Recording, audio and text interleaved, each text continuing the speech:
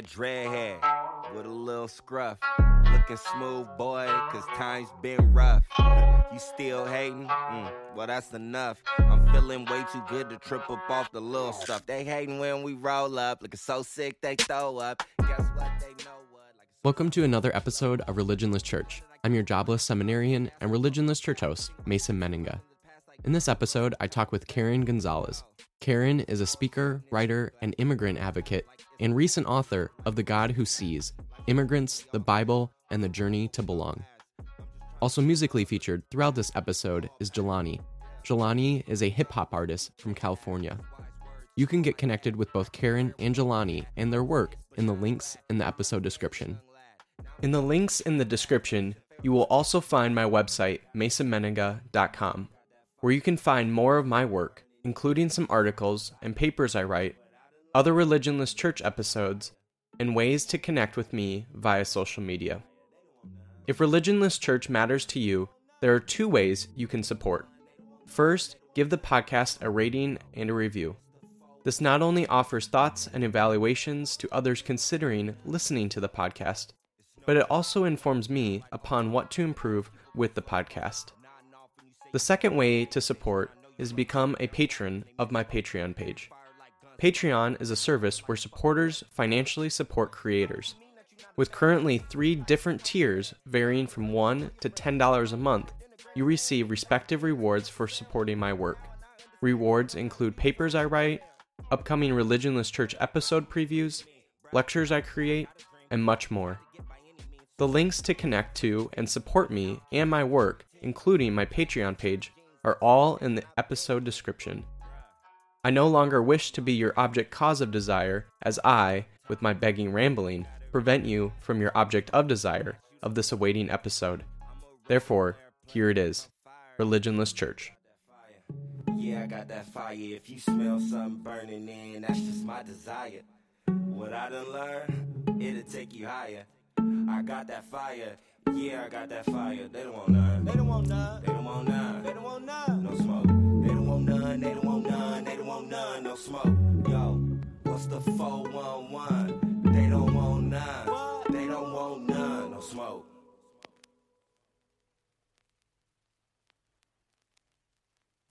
Today we have Karen Gonzalez, and Karen is a speaker and a writer and an immigrant advocate.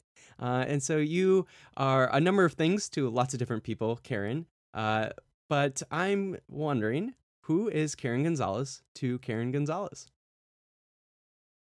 To me, let's see, to myself, I would say I am an immigrant daughter, which is very different than just being an immigrant and being a daughter. I am most definitely a writer, a person who really loves words and loves the way that what words can do on a page, the way that words can shape reality. Mm-hmm. And I am also a nonprofit professional. I work I'm a director of human resources at an organization that works with refugees and immigrants. And so I sort of wear this sort of like more serious executive hat by day. And sort of by early morning and late evening, I am just kind of a writer and theologian and thinker. On Sundays, I'm often a preacher at but I would say mostly that's where all my identities lie. One of those identities that you can kind of maybe add to the list now is that you also are an author, not just a writer, but also an author. And your most recent book, The God Who Sees, just came out not too long ago. And so you've done a lot of writing throughout your life, most of which has been really personal writing. But what is it that you learned about yourself when writing The God Who Sees specifically? You know, what's really interesting is I learned how formative the experience of being an immigrant had been.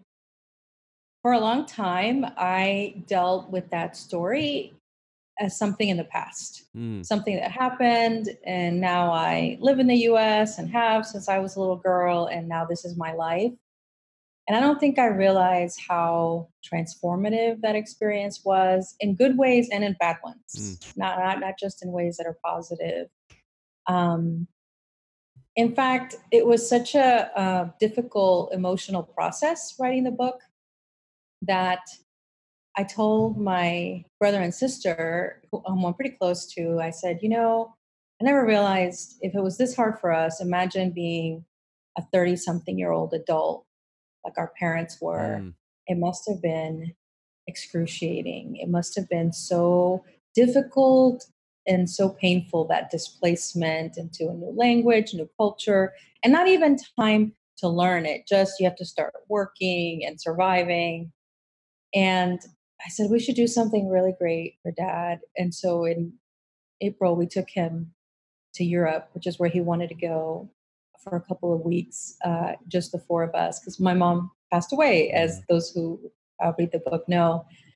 And I think that's what I connected to, that as much as my story of immigration is a story of adventure, of new opportunities, it's also a story of loss.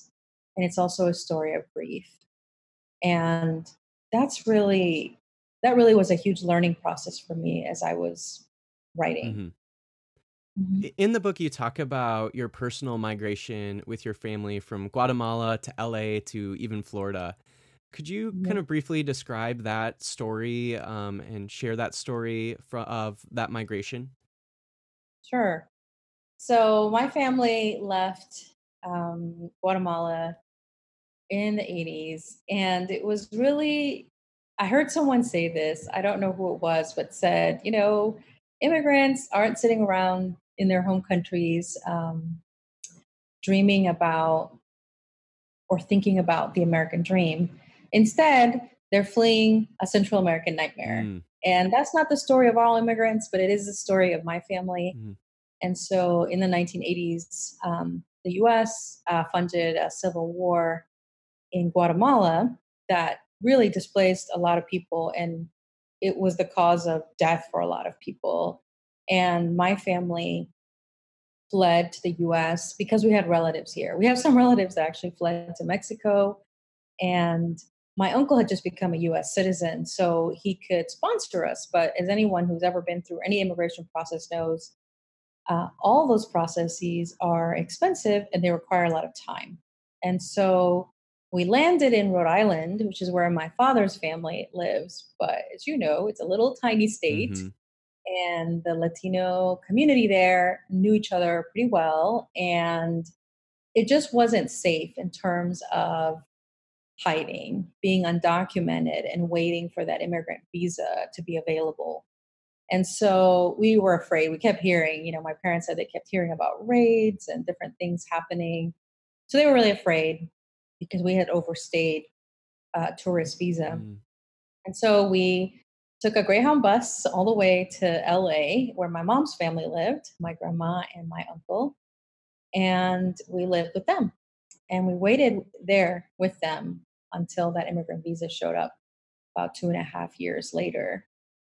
And one of the things that's so shocking to me is I remember there was a book that came out the 80s or 90s that was talking about how certain immigrant groups are clearly quote unquote better than others Mm. because they tend to have all this success in the US. And it pointed to people like Cubans, it pointed to people like, I think even Iranians were in that group, and um, the Vietnamese. And it was really interesting because what came out later, of course, is that all those groups are documented. They either came as refugees, and which means that you will automatically get a green card and an immigrant visa.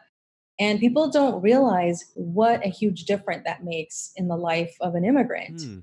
And if I could tell you about our lives when we were undocumented and our lives after we got our green cards, it's night and day. All of a sudden, you're no longer worried about hiding. You're no longer worried about staying under the radar and not being noticed. You can think about things like, oh, I'd like to buy a house. Oh, I'd maybe like to move. I maybe like to get my kids some music lessons or some Mm. little league. I mean, it's incredibly transformative in the lives of immigrants to become documented, and that's what happened for us. And once that happened, my parents felt like, okay, LA is really expensive and we are never going to be able to buy a home here. And so they decided to move to Florida because foolishly they only visited in February instead of having gone, in August, which really tells you what it's like to live in Florida. Well, it's better than And immigrating to Minnesota in the winter. that's true. That's true. So we ended up, we grew up really, I think of most of the time we lived in the US. We lived in Florida. I went to college in Florida for undergrad. And so that's really the story of our migration. And we were extremely fortunate. We had a relative who could sponsor us and in a line that was relatively short at that time. I mean, now if we were migrating, that line would be 13 to 23 years, depending Mm. on where you're from. I mean, it's an impossible wait for many people, but that's where it's at right now. But so many people don't have any relational connections, don't have anyone who can sponsor them. And the most frequent question I get when I speak about immigration is people say, "Oh, I just want people to get in line. I want them to get in line and do it the right way." Mm. And they don't realize how many people don't have a line. There is no line because you don't have the right relational connections. And Mhm. so that's my story of Mm. Tell me, how could I our forget? immigration in a very long, long answer. Said I wouldn't be this, said I couldn't be that, but look at where I'm at. Yeah. I remember sitting in the studio. They was talking mad trash about me and my beats. I'd be lying if I didn't say it got to me. Check it.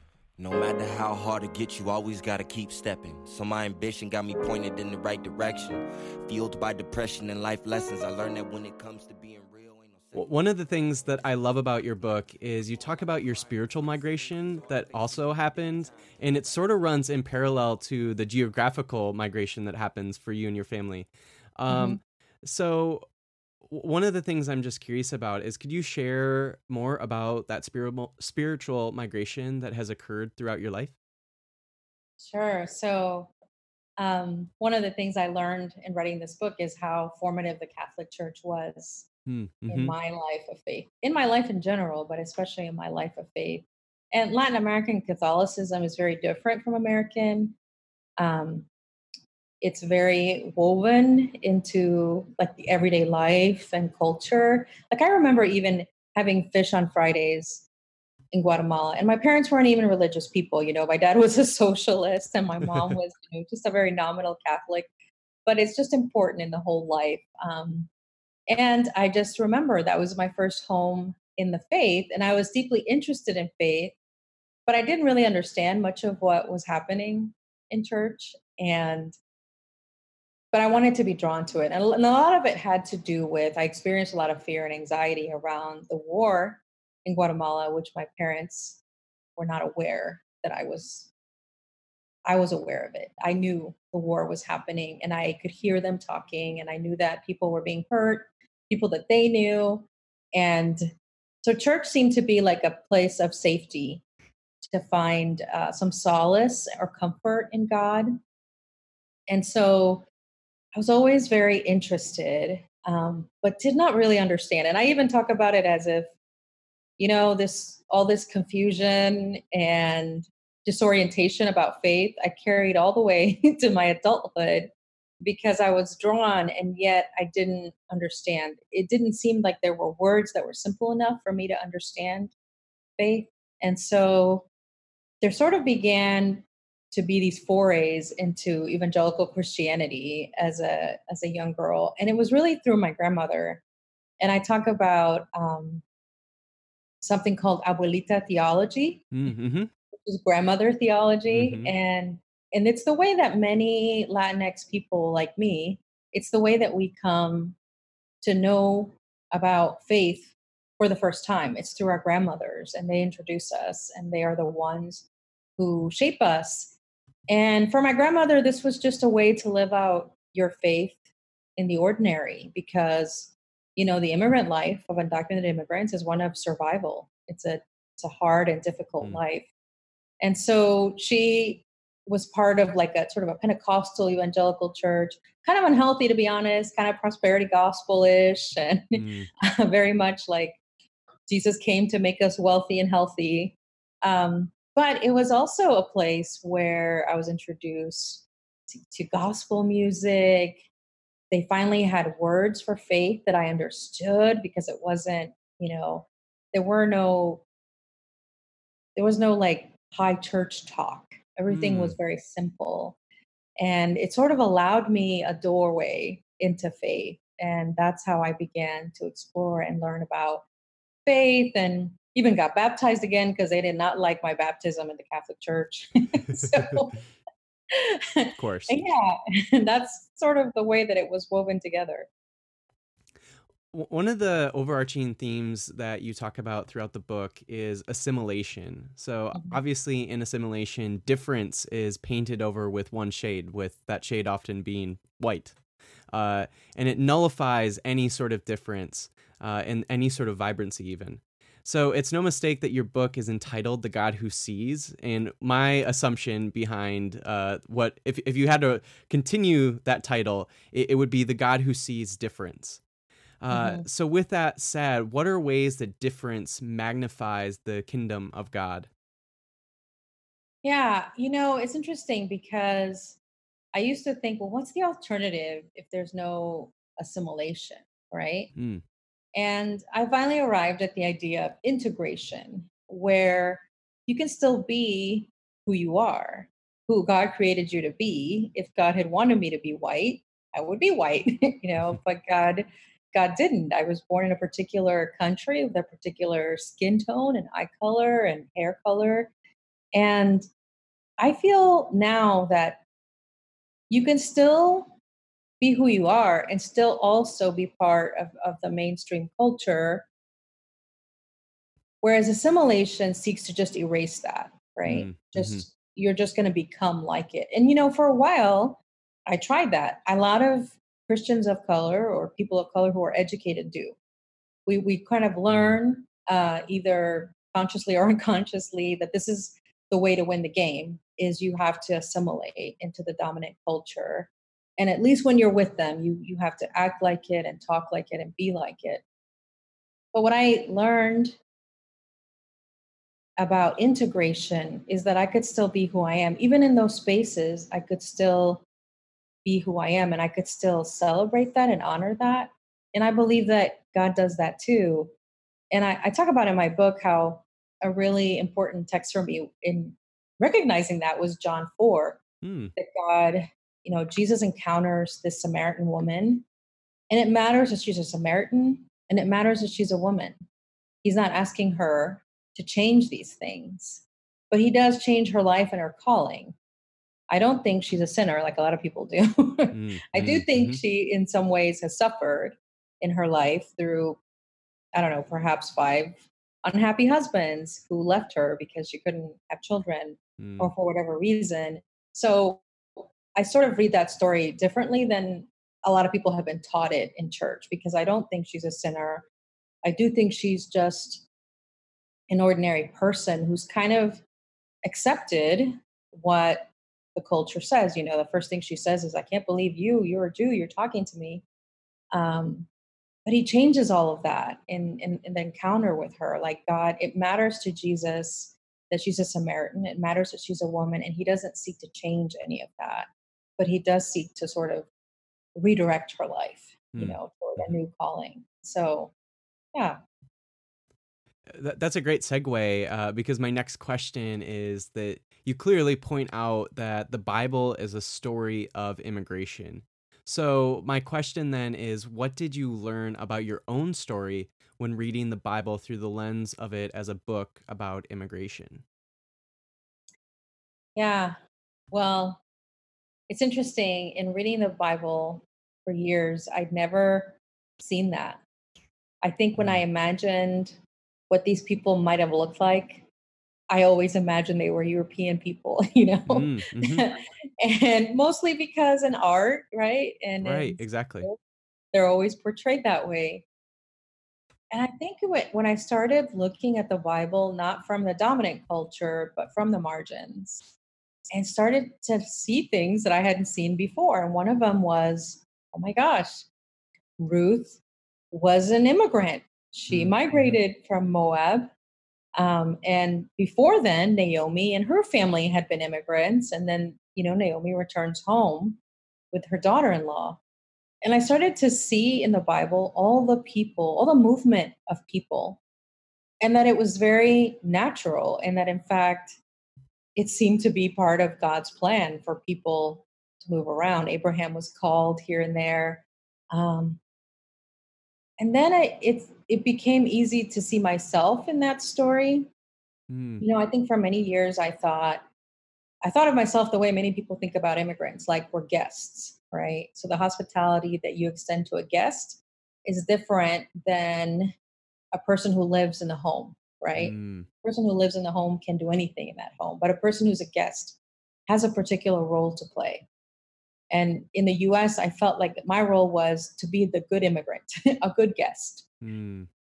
But suddenly I saw the way that this seemed to be part of God's plan, the movement of people, the migration of people, and saw myself in all these stories. And I'd never seen that before. They became for me a very powerful, very empowering sort of knowledge that really energized me in a way to step into callings like writing, for example. I always thought, no, I'm going to be a good immigrant. For many years, I was an English teacher, and I didn't really like it, to be honest. But it seemed to me like a responsible, good immigrant daughter thing to do, to have a job that had benefits, that had, Mm. a steady paycheck. But what I really loved was writing. And that's why I majored in English, because Mm-hmm. that's what I loved. But I didn't think it was okay to pursue that. And so, in many ways, just seeing myself in the scriptures became very freeing. It Mm-hmm. was this pathway to liberation. Place to put these bones to rest. So I tell the naked truth and watch the lies undress. Yes. Tell me, how could I forget what you said to me? Said I wouldn't be this, said I couldn't be that. But look at where I'm at. Yeah. How could I forget? Tell me, how could I forget what you said to me? Said I wouldn't be this, said I couldn't be that. But look at As you explored the stories of immigration in the Bible, and there's plenty in there, um, what immigration story or character in the Bible most resonates with you for whatever reason, and why is that? I think it's probably the Syrophoenician woman in Mark, Hmm. in the Gospel of Mark. And it's because she talks back. It's a great story for that reason alone. It is for that reason alone. And he affirms her because she talks back. And I have a pretty strong personality, and I'm really opinionated, and a lot of those things always felt wrong for women in the church and for women in my culture particularly. And so I love the way that this woman talks back to Jesus. She refuses to accept her marginalization as a woman, as a foreigner, as someone who's unclean. I mean, she suffers a multi-layered discrimination, but she doesn't back down. She just talks back to Jesus Mm-hmm. until Jesus says, yeah, I affirm you. I affirm your words. Mm-hmm. What you say is true. And I love that. And I think it's something that for a lot of immigrants, they need to claim and do, that it's okay for us to talk back, to advocate for Mm-hmm. ourselves, and that it's okay to even talk back to Jesus and say, Jesus, you're the one who said that those who hunger and thirst for righteousness will be filled. Well, we need you to do that for your own name's sake. We need you to do that. And so I love that about her, that she stands in this long tradition of so many women in the scriptures who spoke up. And not always does speaking up have good results, Mm-hmm. but it's still important, right, for the preservation of our souls, Mm-hmm. to speak up and not just accept oppression, not just Mm-hmm. accept marginalization. Mm-hmm. One of the things I love about your book is you structured it where every other chapter tells of your own story through the lens of 5 of the sacraments in the Catholic tradition. So what did you learn about the sacraments when writing The God Who Sees through the lens of your own immigration story? Hmm. Well, for one thing, you know, when I first started attending churches when I was a college student, attending like Protestant churches, I always felt like something was missing. Like, oh, I really miss some of the order of the Catholic Church. I really miss the prayers. For some reason, there's something deeply comforting about knowing now it's confession time, now it's prayer time. Whereas, in the evangelical church and in many Protestant churches, it's very kind of free flowing. Mm-hmm. And so what I learned really is how much I needed that somehow that first introduction to faith through baptism, through confirmation, through um, even confession, reconciliation, anointing the sick, like it was deeply meaningful to me. That I love the symbols in the Catholic Church because they're concrete. I talk about in the book how they have the incense and it represents the prayers going up to heaven. Mm. Just like the psalm says, my prayers rise like incense. And so we have something to represent that reality. And I love that about the Catholic Church. Everything means something and it's concrete. So much of our life in the evangelical church was just, things were symbolic, or, I never really understood what it was that communion was supposed to mean. If it was just symbolic, then why are we doing it? If it's not an actual something mystical and spiritual happening in this event, Mm. why are we doing it then? And so I love that about the Catholic Church, that things are something. They believe you're taking the actual body and blood of Christ when you receive it. And that's powerful and meaningful, for people in that tradition. Mm-hmm. And so, now I'm a Lutheran, which is only one step away from the Catholic Church. Oh, yeah. But for the Catholics, that's a big step. It's a big step away A little for them. too far, maybe. For me, not such a huge step, but yeah, but it's the same thing in the Lutheran Church. The liturgy is similar, and there are a lot of things in the Lutheran liturgy that are also not just symbols, but there's a real sense of presence within them, like the presence of God within them, including communion, which they receive as a mystery of faith. So I was really, yeah, I really, through the book, learned so much about, wow, all this time I've been looking for the Catholic Church, but I've been looking for a Catholic Church where women like me can speak up. Right. I've been looking for this same sort of experience of faith.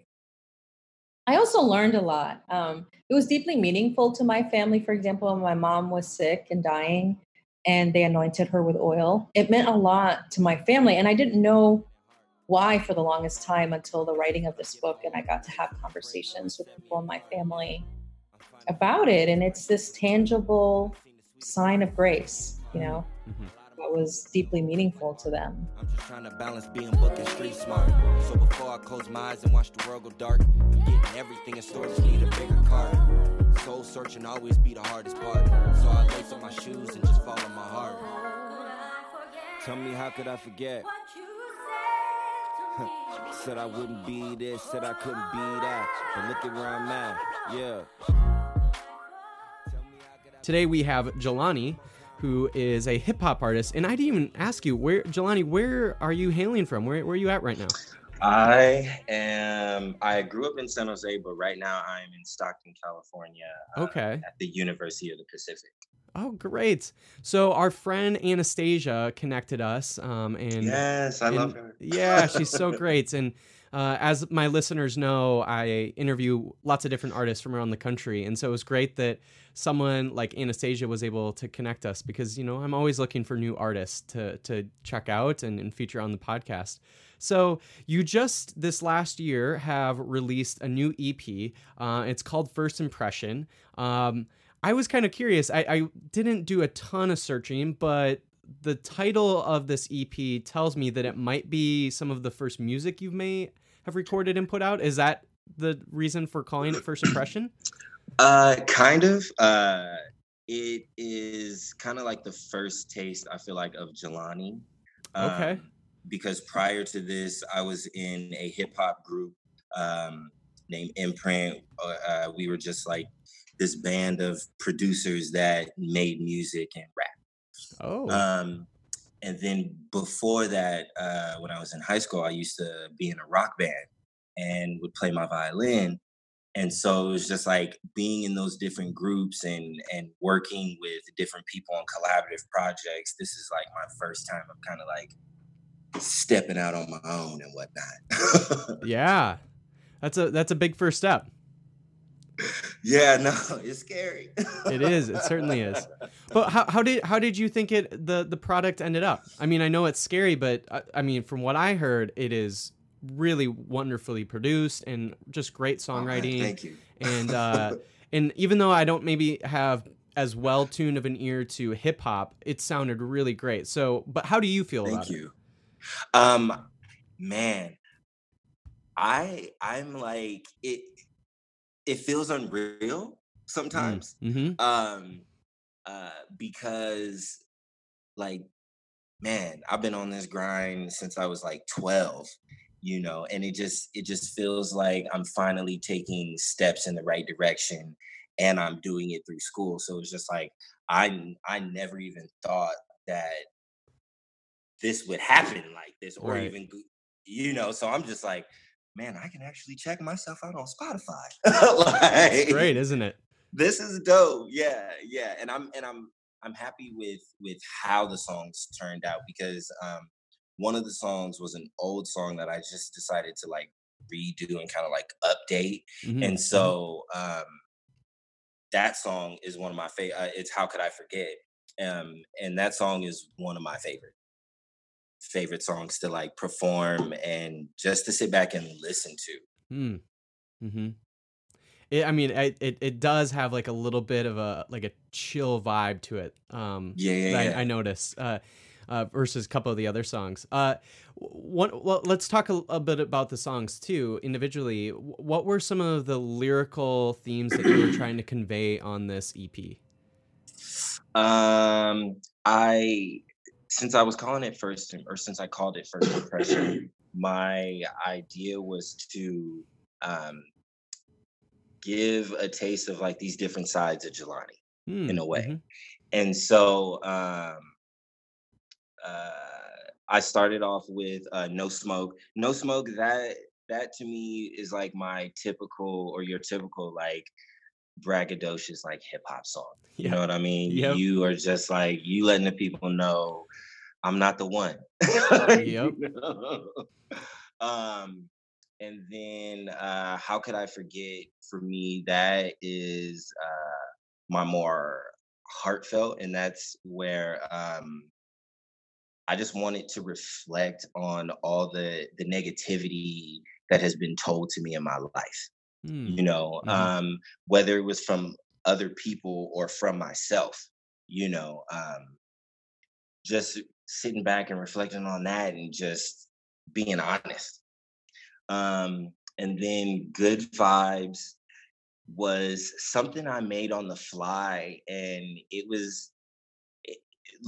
it was during a time in my life where people around me kept saying like, yo, you just keep giving off like these good vibes, like you're such a chill person, blah blah blah blah. And I was like, thanks. I didn't really realize that about myself. And then I was making this beat, and then I was like, can I make this concept fit to this song? And so I was just like, I think this fits for First Impression. Mm-hmm. Good vibes, let's chill. Mm-hmm.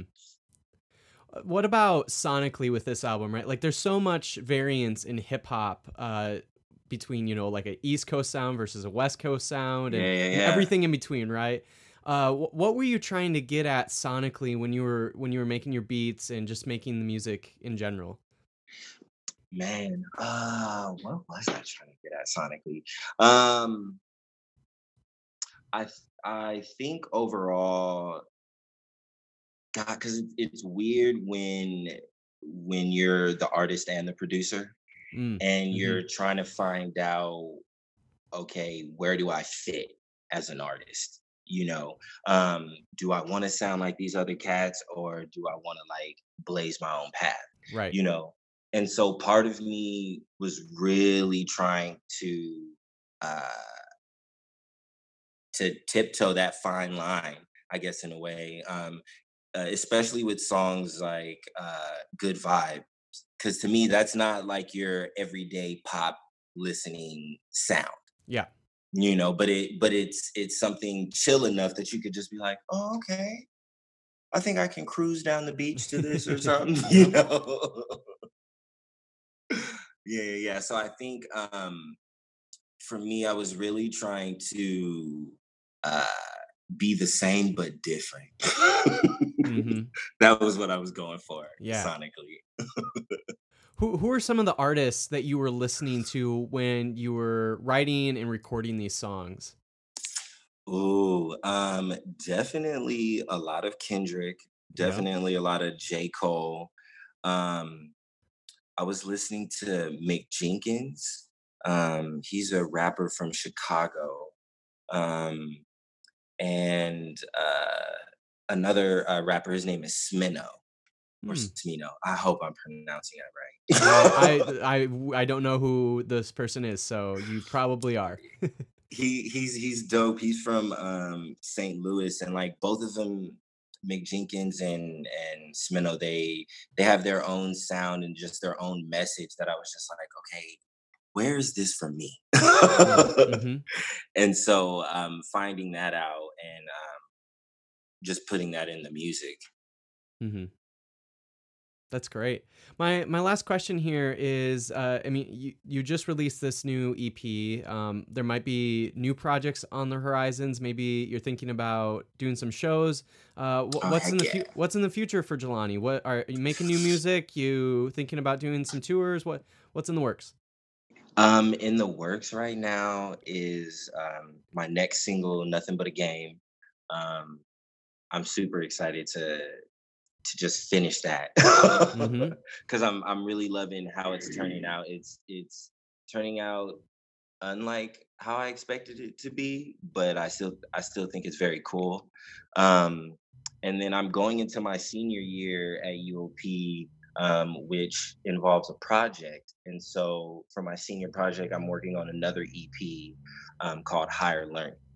And so that is going to be released next year.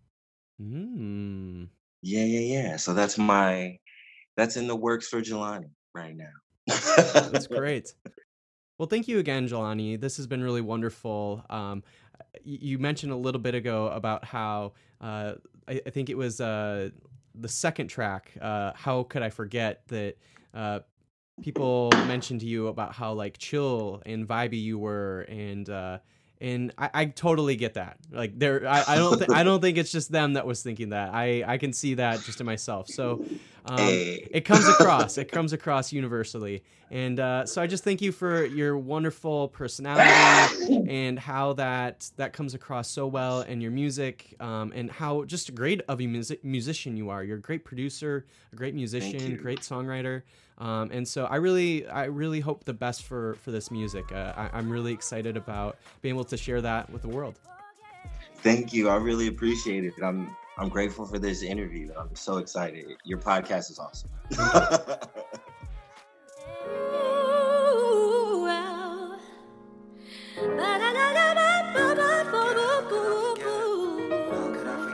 Thank you. How could I forget? How could I forget? How could I forget? How could I forget? What did you say?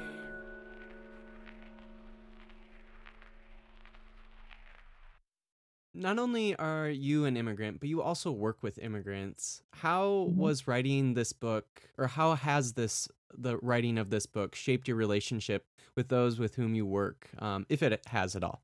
Mhm. You know, for one thing, I realized how much privilege I have. Like I said before, I had the privilege of having a relative who could sponsor us at a time when the weights were not as long as they are today. So I recognize that even though I'm a woman and I'm an immigrant, and I'm, have darker skin, I still have a lot of privileges. I have a college education. I had a father, who was educated, and parents who care deeply about my education and about my assimilation into American culture. Mm, And that helped a lot in terms of my ability to have a measure of success, right, in this mhm, country. And now I see the climate that immigrants are living in under this administration. I see the way that even refugees who had always been uncontroversial immigrants are now suddenly demonized and unwanted. mm, And it's deeply grieving. I think I feel a sense of solidarity and connection, um, because I'm not able to look away. They're not just people I read about in the news or that I can scroll by on Twitter. Like, immigrants come into our office every day, mm, mhm, and they come with needs. And some we have to say, you don't have any solution available to you at this time. mm, If anything changes, come back.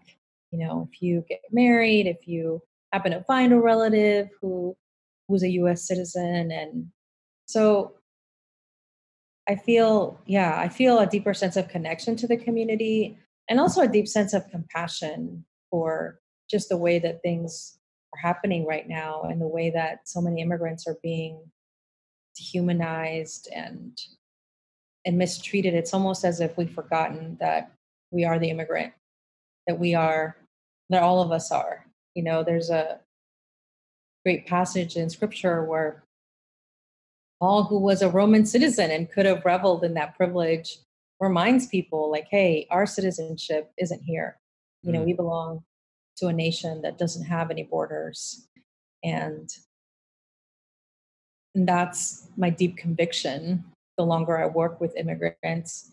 And I really try to dignify them, to not have them accept the messages they hear about us, in the mhm, media, in the world at large. So, yeah, it's a really painful, difficult time to be an immigrant in the West. But it's also, I believe, um,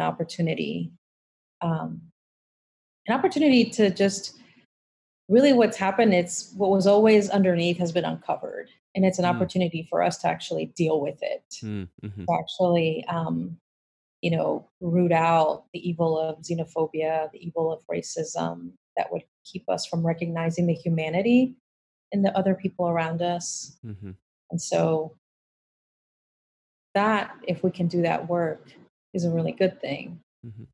Mhm. This question may seem quite vague, so take it where you may. I But what is it that we ought to see that God sees? think what God sees is most evident in the life of Hagar. Mm, Hagar was young, she was a woman, she was Egyptian, and she was a servant in the household of Abraham and Sarah. By all accounts, she was, when you might see a construction worker on the street, so many Latinx immigrants here in Baltimore, they work in construction or they work in custodial work. They wash linens for hospitals. And there's sort of these invisible jobs that we don't see, that we don't value. I mean, we're grateful, right, that our offices are clean mm, when we go in on Monday, but they're not jobs that we see. They're not people that are seen. And yet, God sees the story of each of these people. I mean, they're not just there to serve us and to serve, make our lives better and make it easier for us to have lucrative work, but they're each a human being made in the image of God. And God sees that and recognizes that, just as God appeared to Hagar twice in the desert, even though she was so insignificant in the ancient world. She was less than nothing, to even the people for whom she was bearing a child. Um, God appeared to her and God saw her, like God endowed her with value and dignity. And one of my friends at work read my book, and she comes from a more sort of conservative background. And she told me, she goes, whenever I walk around Baltimore now and I see people, like I saw the guy washing windows outside a building, and I thought, I wonder what his story is. I wonder who he is and where he comes from. And she said, it just made me see people around me in a different way. And I think that's what God does. God sees all the immigrants that are not valued, that are, sort of unwanted. The way I describe my grandmother, undocumented, working as a housekeeper, people didn't see her, but God saw her. I think that's what I really wanted people to connect to, this reality of that God doesn't differentiate. We're the ones who make those distinctions of which humans are more human, so to speak, than others, right? Mm-hmm. But God sees all of us. And the question is whether we will listen to God's spirit and see each other as well. Last question, Karen. How can listeners get connected with you and your work? Sure. So I have a website that I don't always keep up, but Karen-Gonzalez.com. Probably the best place to find me is on Twitter. I love Twitter. It's my favorite. And Instagram. And I have the same handle for both. And it's @_ Karen J. Gonzalez. Awesome.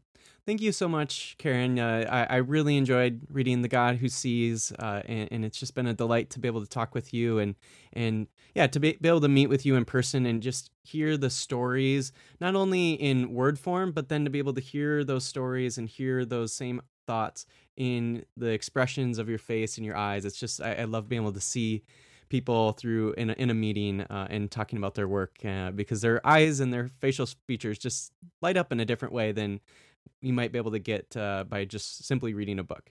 But thank you for sharing your story. This has been so wonderful. And I think your story and the work that you do is so poignant and meaningful and so critical in our world. And so I thank you for all the work that you do and for all the words that you have to share. Thank you so much, Mason. Loved being on here. Appreciate the thoughtful questions. Vibe. Hold up. Come get high. Off these good vibes. You ain't gotta lie. When you this fly. Oh, you too good? Well then goodbye. All I got is good. And these good vibes. Just vibe. Just vibe. Just vibe.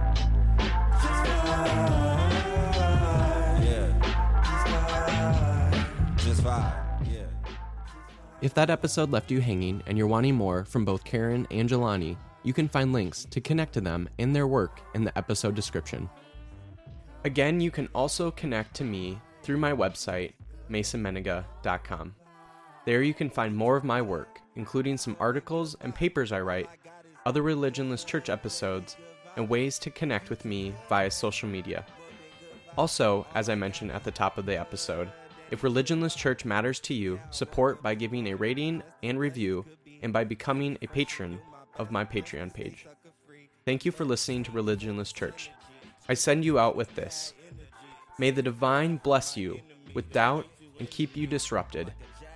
May the divine make the divine's face of infinitude shine upon you and show you graciousness to your own finitude. May the divine lift up the divine's countenance of justice upon you and give you whole unsatisfaction, now and forever. So be it. That ain't dropped shit recently. Good vibes are what the people need. Yo, if this is my moment, then I'm taking my time leisurely. Check it. I look like a buffet on a rough day. You can't never worry what a hater say. Just see through it like an x-ray. This a recipe for a good day, and I hope it don't sound cliche. I just hope and pray that you don't get played like a bad song on a good day, cause